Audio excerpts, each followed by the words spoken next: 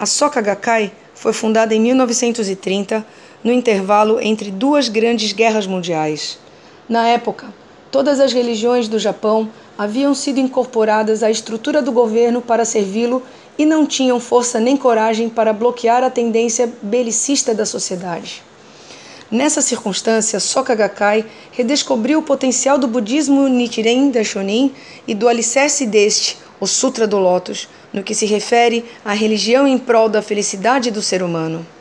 Desenvolveu uma prática religiosa visando a realização da felicidade humana e, em consequência, sofreu forte opressão do governo militarista da época que conduziu o primeiro e o segundo presidente Tsunesaburo Makiguchi e Josei Toda ao cárcere. O primeiro presidente encerrou sua vida como mártir na prisão. De acordo com o Sutra do Lótus, a quinta essência do budismo Mahayana, o desejo dos bodhisattvas, a felicidade de si próprio e dos outros, representa a aspiração principal dos seres humanos e de todos os seres vivos. Despertar as pessoas para esse desejo fundamental e inspirá-las a manifestar a bondade inerente, eis a missão primordial não só do budismo, mas de todas as religiões.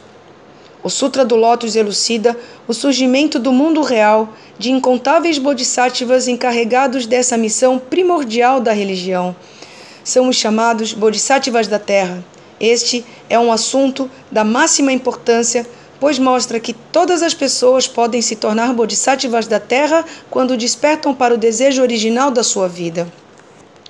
No Sutra do Lótus, resplandece também a figura do bodhisattva jamais desprezar, que nunca interrompeu a sua prática de reverenciar as pessoas. Mesmo sofrendo perseguições, ele recitava este verso do Sutra a todos com quem encontrava. Eu os reverencio profundamente.